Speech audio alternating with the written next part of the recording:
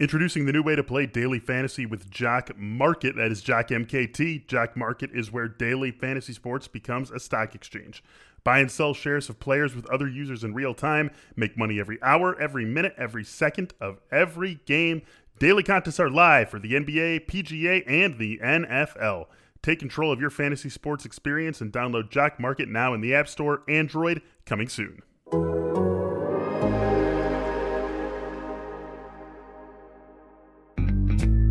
We look at the running back injuries in Monday night's doubleheader that could shake things up on this episode of Fantasy Football in 15.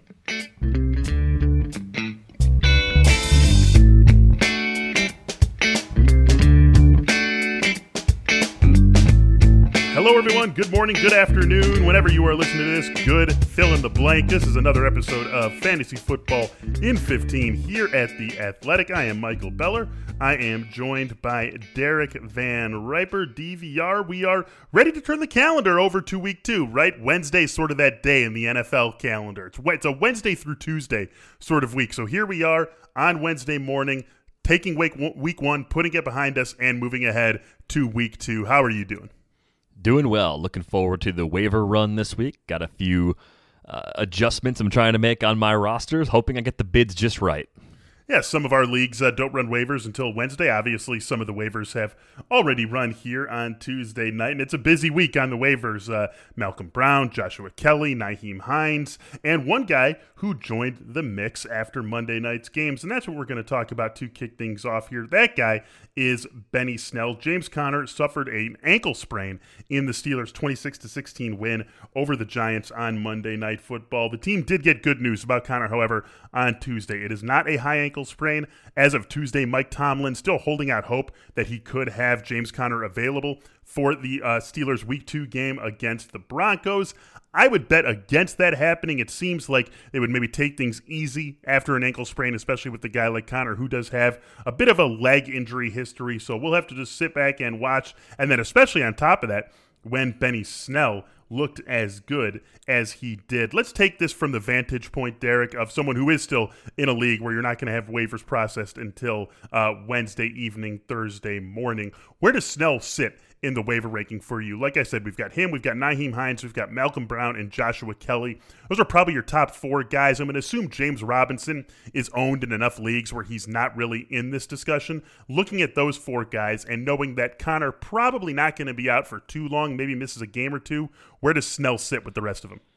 I think you could probably argue Snell over Nyheim Hines, even though I think we both expect Hines to be pretty busy, even with Jonathan Taylor taking over the lead back duties for the Colts. So Snell's absolutely worth bidding on. It's more of a short-term sort of play. I think with an injury like this for Conner, you have to think about giving him a week off. Even if he could play, is it the best way to get him through the season as healthy as possible? He's such a big part of that offense. And with Snell playing as well as he did against the Giants, that to me reduces the sense of urgency.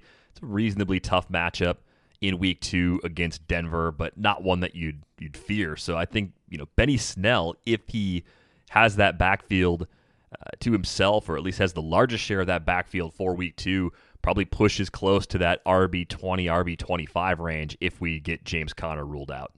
Yeah, I think he's going to be in that range if that ends up being the case. 19 carries for 113 yards against the Giants. And, there was talk this summer of him showing up to training camp slimmed down and faster. And, you can always take that with a grain of salt. Coach speak, player speak.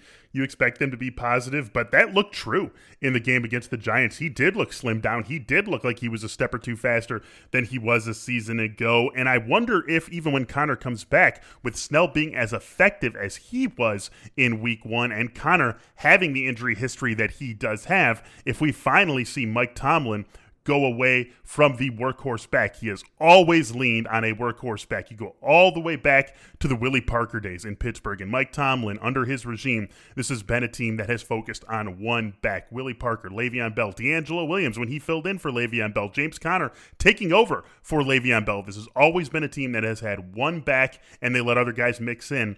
With Benny Snell looking as good as he did in week 1, I could see him factoring in a bigger way than any RB2 in Pittsburgh that we have seen under Mike Tomlin. I was with you on Benny Snell being my number 1 guy before We got word of the extent of Connor's injury. Now that it sounds like it's something that won't cause him to miss too much time, I would rather have Nyheim Hines. He would be my number one guy, but still think that there is definitely a place for Benny Snell, both in the short term and potentially in the long term. On the other side of that game, we had Phillip Lindsay suffering turf toe as he left the game in the second quarter, did not return in the second half. Looked pretty decent before he left the game. Just missed out on a couple of touchdown opportunities that probably would have swung some fantasy games. Had one catch where he ended up getting tackled at the 2, got a carry on the very next play from scrimmage that he wasn't able to punch in, and it was probably on one of those 2 plays where the turf toe flamed up for him. Before he left the game with the injury, he outsnapped Melvin Gordon 19-15. After the injury, Melvin Gordon clearly in command of that backfield, 22 snaps, to just 6 for Royce Freeman. And Royce Freeman had 0 snaps when Lindsay was in the game still. So clearly we see what his role is in Denver this season. Week 2, they'll be on the other side of James Conner and the Pittsburgh Steelers, as we just said. So, Phillip Lindsay sounds like he's more likely to miss time. Melvin Gordon, obviously an easy play when he is back. So not really, or when he is in the game, period. Not really much to take here from Lindsay from a fantasy perspective from his injury. But what did we learn pre-injury about this backfield, Derek? It does seem like this is going to be slightly leaning in Lindsay's favor unless Gordon runs away with the job, while we expect Lindsay to miss a couple of games. I think we've both said all along, Phillip Lindsay is good enough to be a thorn in the side of Melvin Gordon all season. At ADP, Melvin Gordon just didn't make any sense. That could obviously change if Lindsay's forced to miss a bit of time here because of this injury. We know turf toe is one of those things that lingers quite a bit. It's kind of like a sprained ankle of the toe because it's a sprain of the big toe joint, and it just seems so easy to aggravate that, especially as a running back. So it might be in Denver's best interest to give Lindsay a couple of games off as opposed to having him push through it. And they can capably give Gordon more work. They can use a little bit of Royce Freeman, bring Lindsay back maybe after a 2, 3, 4-week absence, and possibly get more mileage out of him the rest of the way going that route. We'll see what they decide, though. Yeah, Melvin Gordon did his usual Melvin Gordon thing in the second half, did end up scoring a touchdown for the Broncos in his team debut. I would feel pretty good about him in pretty much any matchup so long as Phillip Lindsay is out, and we'll have to keep an eye on this situation as it unfolds this week.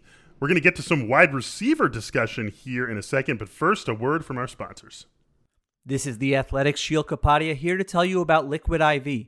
Nobody likes to feel dehydrated. Maybe you get a little bit of a headache, dry mouth, you just don't feel like yourself. But believe it or not, dehydration still occurs daily in 3 out of 4 people. With Liquid IV, you have the fastest, most efficient way to stay hydrated. Each serving helps you get as much hydration as 2 to 3 bottles of water. Maybe you use it after a really intense workout. Maybe you went out socially distanced with friends and had a couple extra beers the night before. That's where Liquid IV comes in. It is healthier than those sugary sports drinks, no artificial flavors or preservatives, and less sugar than an apple. Plus, it contains 5 essential vitamins, more vitamin C than an orange, and as much potassium as a banana. And Liquid IV is on a mission to change the world. Liquid IV is donating 3.7 million servings in response to COVID-19. Products are being donated to hospitals, first responders, food banks, veterans, and active military. Liquid IV is available nationwide at Costco and Target, or you can get 25% off when you go to liquidiv.com and use code ATHLETIC at checkout.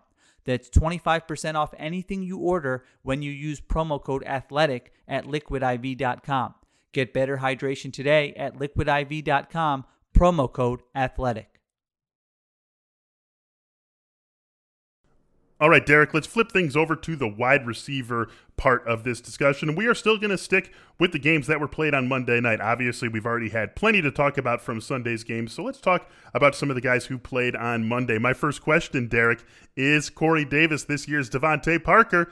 Remember, Devontae Parker was a first-round pick who was totally written off in the football world, in the fantasy football world, and then last year, after 5 years in the league, broke through. Well, here we are in Corey Davis's 4th year, the 5th overall pick out of Western Michigan in his draft class, and it has just never clicked for him. And then we saw him come to life in week 1 on Monday night. 7 catches on 8 targets for 101 yards. There were a lot of targets to go around on this team. You had A.J. Brown get 8 targets. Adam Humphries got 7. Jonnu Smith got 7. The mere fact that Corey Davis got 8 targets was a bit of a surprise to me, Derek. I thought we were going to see A.J. Brown, Jonnu Smith, and Adam Humphries doing his thing as the main guys here. But Corey Davis gets 8 targets and made a whole lot out of them. Can he be that guy who just wakes up from a 3-year slumber the way that Devontae Parker did last year and be someone who at least comes close to living up to what his draft stock was a couple of years ago? It's definitely possible. The upcoming schedule is pretty interesting. They have the Jags in week 2, the Vikings in week 3, and the Steelers in week 4. And I think that Minnesota defense looked really vulnerable in week 1. The Steelers could be a shootout matchup some weeks. And if the Titans can get consistency from Ryan Tannehill the way they did throughout the second half of last season, maybe this offense can support more pass catchers than we expected. I think the comparison to Parker is on point. I mean, we're talking about a guy who had his 5th-year option declined. The thing that made this most surprising to me was that Corey Davis had a hamstring injury coming into this game. So there was at least a little bit of doubt about just how healthy he was once he was active. Heavily involved. He's always been really talented. And you do have to look at this team and say, prior to the switch to Tannehill, poor quarterback play was a big problem in Tennessee for Corey Davis's first 2.5 years there. If you believe in the talent from day one, he's still that guy. And if you believe the quarterback play is better, there is at least a plausible argument for him to reach maybe top 35, top 40 wide receiver levels on a pretty consistent basis. Devontae Parker became, a top 12, top 15 receiver last year? Yep. I mean, there was a point where you just got to your lineups every week and you said, he's in. And it took a couple of games to trust him, so I think it takes a little bit longer for Davis to reach that sort of trust level this season. But it's definitely possible because the Titans do look like a team overall that's been on the rise since the middle of last season.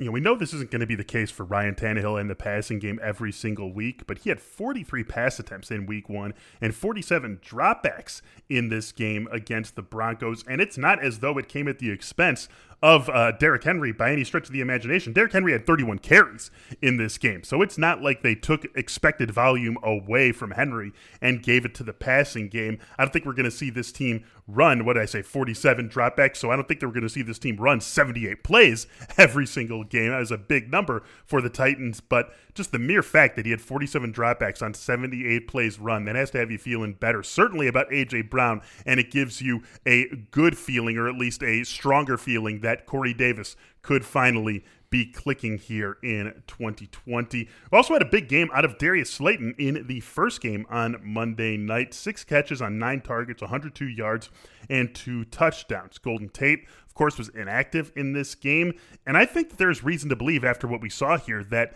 maybe Darius Slayton is the guy, and I was really selling him in draft season, and I don't want to overreact, at least I don't want to overreact to this situation from week 1, but I will say if Daniel Jones does take the step forward that a lot of people think he can take this year, then it seems clear that Darius Slayton would be the big winner, right? Because as much as we like Sterling Shepard and Golden Tate and what they bring to a football team, the skill set that they both have really does limit your overall ceiling, right? Darius Slayton is that big play guy, that downfield guy. And if you have a quarterback who is maturing and improving, it is that downfield guy, that big play guy who would seem to be the biggest beneficiary. I admit that after week 1, even though I'm not buying all in on Darius Slayton, maybe that was a blind spot for me. Yeah, it's possible. I mean, I think Golden Tate is a better player than people often give him credit for, so I think getting him back could shake things up quite a bit, but Slayton does have a very different function. Maybe Tate versus Shepard is more of the ongoing battle to be the number 2 pass catcher in this offense. I'm not panicking if I have Sterling Shepard. I'm wondering what you make of Saquon Barkley turning 15 carries into 6 yards in this game. He did catch 6 passes for 60 yards in full PPR. All was not completely lost, but in non-PPR leagues especially, what a disappointing opener for Barkley. Such a disappointing opener, but it's got to be an anomaly, right? I mean, not even just the 15 carries for 6 yards, which is obviously an anomaly. You don't need us to tell you that, but just the completely underwhelming performance on the ground. That has to be an anomaly, and still 15 carries, 6 catches for Saquon Barkley, as disappointing as the overall numbers were. If you just told me right off the bat, week 1, Saquon Barkley's getting 21 touches, I would say, all right, things are just going to be absolutely fine for Saquon Barkley, and I still feel that way even after the ugly, ugly numbers that he put up against the Steelers in that 26-16 loss. Let's wrap things up by looking at the Steelers, Derek, because this was a wide receiver core that pretty much delivered across the board, at least in terms of share of the passing game and what we can expect for them going forward. You had Juju Smith-Schuster catch all 6 of his targets for 69 yards and 2 touchdowns. Deontay Johnson led the team with 10 targets, caught 6 of them for 57 yards. James Washington, just 3 targets, but turned that into 2 grabs, 34 yards, and a touchdown. And this all happened on just 32 attempts for Ben Roethlisberger, a game where they put up 26 points, a game where they had 26 carries by their running backs, a game where they were able to keep their opponent pretty much at arm's length. In other words, this basically felt like a fine, but not a smashing performance by the Pittsburgh offense, and you still had a 2-touchdown game out of Juju Smith-Schuster, 10-target game for Deontay Johnson, and a touchdown for James Washington. Basically, all 3 of these guys, wherever you took them, you have to feel pretty good about their roles on your team. Yeah, I think Johnson might be a better volume play than Washington all season long, but Washington brings so much of that big play ability that once we get to bye weeks and once injuries start to deplete our rosters, once we get to the point where we have to turn to our wide receiver 5s and 6s for the occasional start, there's going to be some matchups where I think he stands out as either a good streamer off the wire or somebody that you actually feel okay about, even though it was a pretty limited role. On a night where the Steelers didn't throw it that much, as you mentioned, they didn't throw it to their running backs all that much in this game either, so I kind of expect that to change. Quiet night for Eric Ebron, too. So obviously Juju, the clear top dog. Deontay Johnson, great for full PPR leagues, but Washington seems like he is more of that home run threat who could be a little bit feast or famine, a little bit TD or big play dependent throughout the season. Considering the draft capital that was required to get any of those guys on your team, Juju Smith-Schuster, Deontay Johnson, or James Washington, you have to feel pretty good about what they did for you in week 1. They all basically lined right up with their ADP, if not exceeded what it would be if it was just that game times 16. So feeling good about the Steelers passing game after 1 week of the 2020 season. And that will do it for us on this episode of Fantasy Football in 15. Go ahead, get yourself a subscription to The Athletic for $1 a month if you do not have one already. Get over to theathletic.com/footballinfifteen to do that. For Derek Van Riper, I am Michael Beller. Fantasy Football in 15 will be back with you tomorrow. Until then, thanks for listening and have a great day.